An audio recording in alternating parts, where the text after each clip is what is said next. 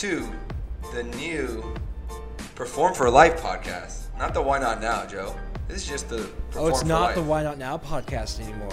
No, it is a Why Not Now podcast. I was just kidding. It's a Perform for Life Why Not Now podcast. No, we can't change that handle already. We have too many followers. Too confusing. Changing names.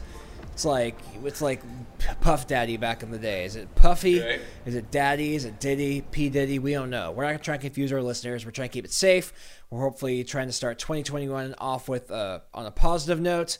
And really ready to do that today, Bryant. Really excited to get that going. The catalyst of podcasts for 2021. Very excited for it. And the changes that we're doing too. We're not doing a focus on business. We're focusing on wellness and performance. Really want to give you tips on how to perform for life. Tips, tricks, and just some good insights. Love it. So shall we get this party started? I'm ready to get my party started. I'm so excited about this because we happen to be talking about one of my favorite topics, sleep. And we have none other joining us to discuss that today is a close personal friend of yours and employee, correct? Correct. He's a movement specialist, performance coach here. Jacob, thank you for joining us today. Thank you very much for having me.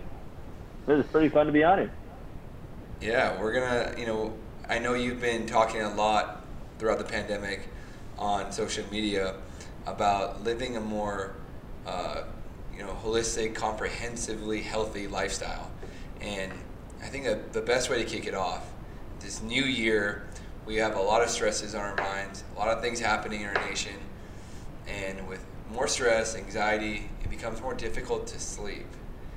And that really is a foundation to good health, I think. It starts with sleep. Without sleep, everything else becomes disrupted, right? As you know, Jacob, your nutrition, exercise, you don't have the energy that you once had to do a lot of things optimally. And there's a whole other mess of things that it causes. But sir, I know you are an expert in this. Well, not a sleep expert, but you have a lot of good insights on sleep, and I'd like you to share kind of your initial thoughts. I know there's two critical thoughts that you've been thinking of right now that are really relevant. One, it's New Year's. Happy New Year, everyone. And weight loss is a big focus, right? Everyone wants to lose weight. So how does sleep connect to weight loss, number one? And number two, with a vaccine coming in, and we're all going to get vaccinated soon, or those of us who choose, how does sleep affect the vaccine? So Jacob, take it away, sir. For sure. Well, I think before even those two other bigger topics, you did allude to just sort of the base foundation, which we can get into any number, many specific components of this. But right off the bat, it's basically it'll be a broken record. The cheat code to like understanding how sleep affects every physiological process, neurological process, every organ that anytime we try to compare how any of those function in a sleep deprivation model, which basically would be probably about less than 7 hours of sleep per night.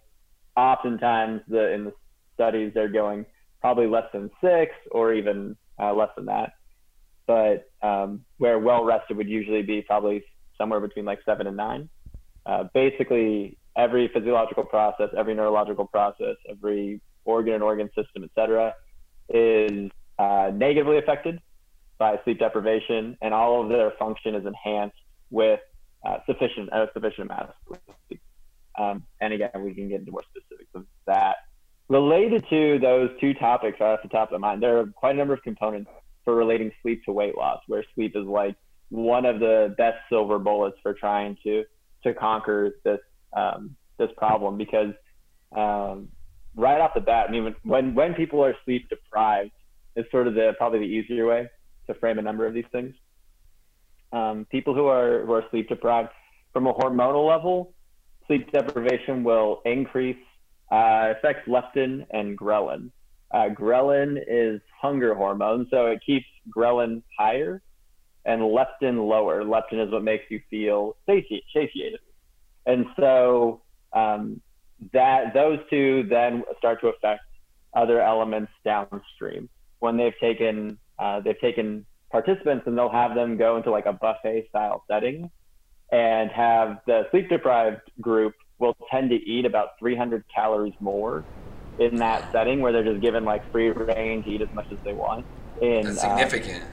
Which is significant. When you do the math over, if you did that like one meal a day, every day, it's like 72,000 calories, which is That's like how many pounds?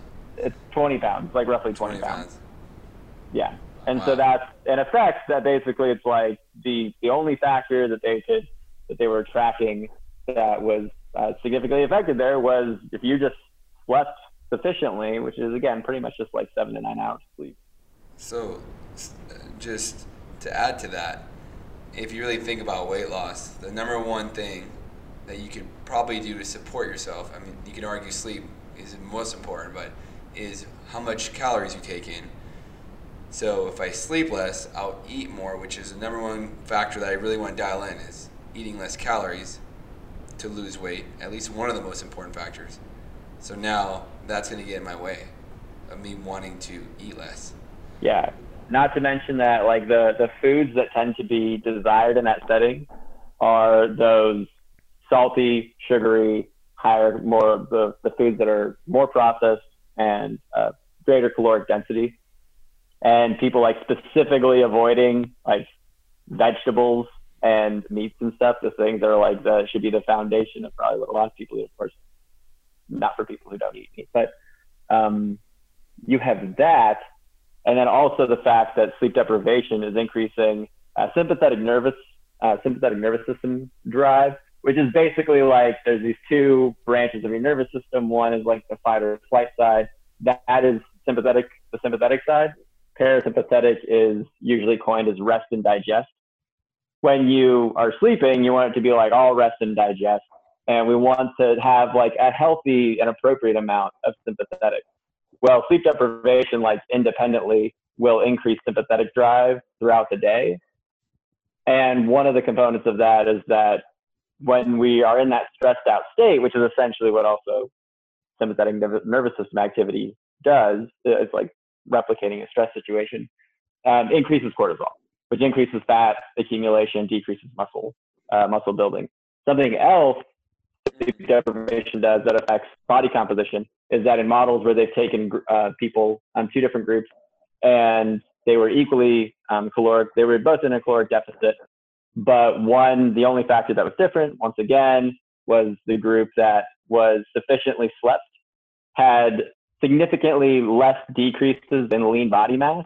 When they like both groups lost similar amounts of weight, but the sleep deprived group lost more muscle mass basically as part of their weight that they lost, whereas the group that was well slept retained more muscle. And I don't really need to explain to anyone what, I don't think we need to go into why retaining muscle. I mean, retaining muscle, building or just keeping the muscle that you have when you're trying to lose weight is like one of the strongest factors that you can have working to your advantage if you're trying to lose weight. No, that's perfect. I'm glad you touched on that. I think those are the two biggest takeaways is if it changes your hormonal level to want to eat more, that's going to get hugely in your way. The calories in and out principle we know is the biggest factor in losing weight when it comes to nutrition. And then on the exercise side, you pointed out that it decreases our ability to gain lean mass. And more lean mass means a higher basal metabolic rate, which means that you burn more calories at rest. So that gets in my way. I can't burn calories at rest as well. And thus, if I exercise, I'm trying to build muscle. I'm going to be in a more catabolic state. It's going to be hard to increase my ability to make lean muscle. It's all bad.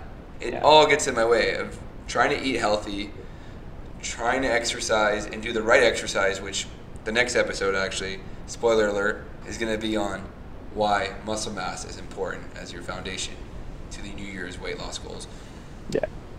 But I mean, I think that's perfect, Jacob. I mean, brilliantly said. I want to jump into the second topic before we wrap up this episode. And by the way, 10-minute episodes or less this time, so you can really take in information, digest, apply it, and go on through your day. So Jacob, tell me more about I'm really curious about this one. I don't know too much about this, to be honest with you. How sleep deprivation affects the vaccine. Yeah, so I do want to say, because to clear up that this research has not been done with the specific recent vaccines, with the coronavirus vaccines. However, in some other research that's actually like suppressed in like 2002 was done with the standard flu vaccine.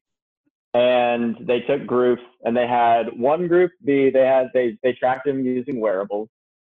And so they tracked the sleep of folks who were, they had one group that they specifically wanted to be sleep deprived. I think it was 4 to 5 hours of sleep a night. And the other group was, I think, 7.5 to 9 hours. And those two groups, between those two groups, the group that had them sleep for that amount of time for 6 days before getting vaccinated, and the sleep deprivation group had, off the bat, the sufficient sleep group had the amount of antibody response to the vaccine afterwards that one would expect. And both groups went back to normal sleep after getting vaccinated. I should say that that's sort of important. That is an important factor. And so whereas the sleep deprivation group had like a 50%, I think it was a 50% lower antibody response than the vaccination group. And again, this is just before you go into getting vaccinated. So granted, again, this is not the same vaccine. This is not, we're not, believe me, they're not, probably not you taking samples of the vaccine and not distributing it to the population to be doing research with it. But still, this is some evidence with very similar viruses that our antibody response to a vaccine could be very significantly diminished if we're sleep deprived going up to the point where we get vaccinated. Yeah, it makes me think about just immunity too in general. The better the sleep, the better immune response is, right? And I know we're all somewhat afraid, if not terrified, by the virus that's out there. So sleeping more is going to give you a better immune system to fight against viruses. And I mean, again, there's the potential. We're connecting a little bit more dots. There's certainly this is speculation, and I don't want to be a fear monger or anything like that. But there's some evidence that could suggest that you, by being very sleep deprived for like the week leading up to getting vaccinated, that you could essentially waste your vaccine. Wow, Joe, what do you think now? I'm still getting the vaccine, like no matter what. For sure. That's a whole other thing. Yeah, I think I mean, I feel like I sleep like almost too much. Actually, yeah. Hey, can you actually answer me this, Jacob? Is it possible to sleep too much or oversleep? The oversleeping, basically the normal amount of sleep we would say is a range of like 7 to 9 per night. If somebody's getting more than 9 per night, that the only time that I would say that would sort of raise, if like one of my clients was doing that, I would probably try to ask some questions of like, there are some times where folks who are oversleeping could be folks who have some kind of underlying disease or illness, or sometimes that could be one of the symptoms of some types of mental illnesses. But again, even if I did learn that, then I'm like, well, that's beyond my purview. I'd recommend you go to see the appropriate medical professional. If somebody's not having any of those, I would be like, probably fine. Because I have heard like people saying like it's possible to like sleep so much the night before that you just wake up like constantly groggy and like in this kind of catatonic state. Has that ever happened to you Bryant or Jacob, any of you, where you like oversleep, you sleep too much and you just feel groggy the next day? It's happened to me, so I don't know if I'm the only one here.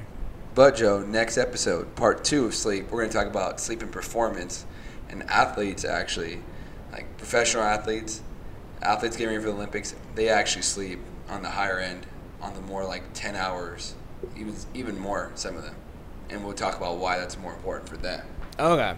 That makes sense, because they're moving around all the time. Their bodies probably need that rest. But there's no, in your research, there's been no, like, chemical that you develop, like, in your brain or your body for, sleeping too much or anything. Like, if you're sleep deprived, you're mentioning that one chemical or that one thing you develop that affects your appetite.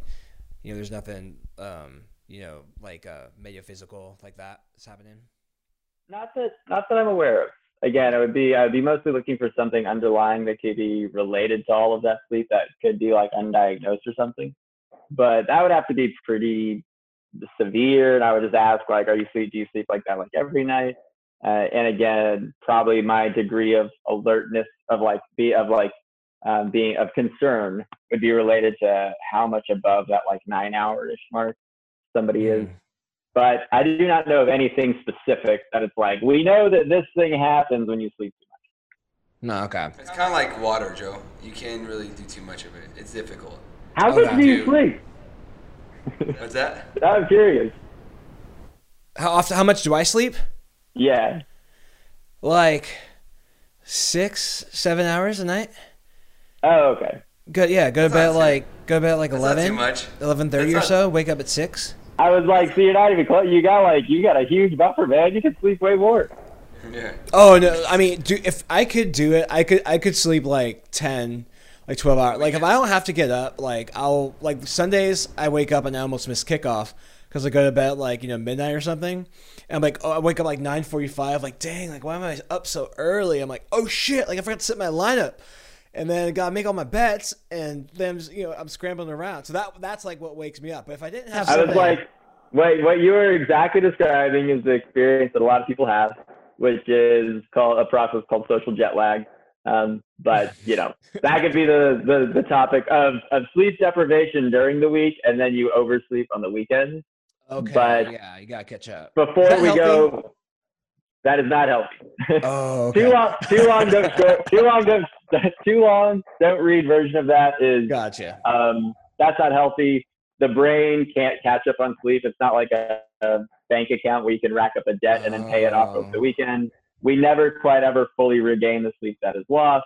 So ideally, we're sleeping roughly the same amount on a daily basis. But I don't mean to judge you or shame you. This sucks. Is a thing that I only Sorry, Joe. you're the only one who doesn't know. This is like super common for a lot of folks. It's just something that we want to try to move away from. But I am no saint when it comes to sleep. This is a whole topic that part of why I learned about it is because I struggle with it a lot. So thank goodness it's one of our favorite topics there, Jacob. Thanks a lot, Jacob. Which is why we're even going to continue this conversation on next week's podcast, Bryant. I know you said it a little bit earlier, Bryant, but what are we talking about next week? How sleep affects your performance. Boom. Whether it's your work performance, life performance, athletic performance, it's going to affect your performance if you're not getting enough. And bottom line, takeaway from today, just sleep a little more. It can help your immune system. It can maybe allow the vaccine to work better. And it can definitely help you lose weight. Mm-hmm. And if you like what you heard today or what you watched today, if you're watching on YouTube, come back next week. Check us out because we're going to be talking with Jacob again. We'll be talking about sleep. We'll be talking performance. Two of my favorite things, sleep and performance. So it's going to be an exciting episode. I'm already ready for it. Why not now? Why not now?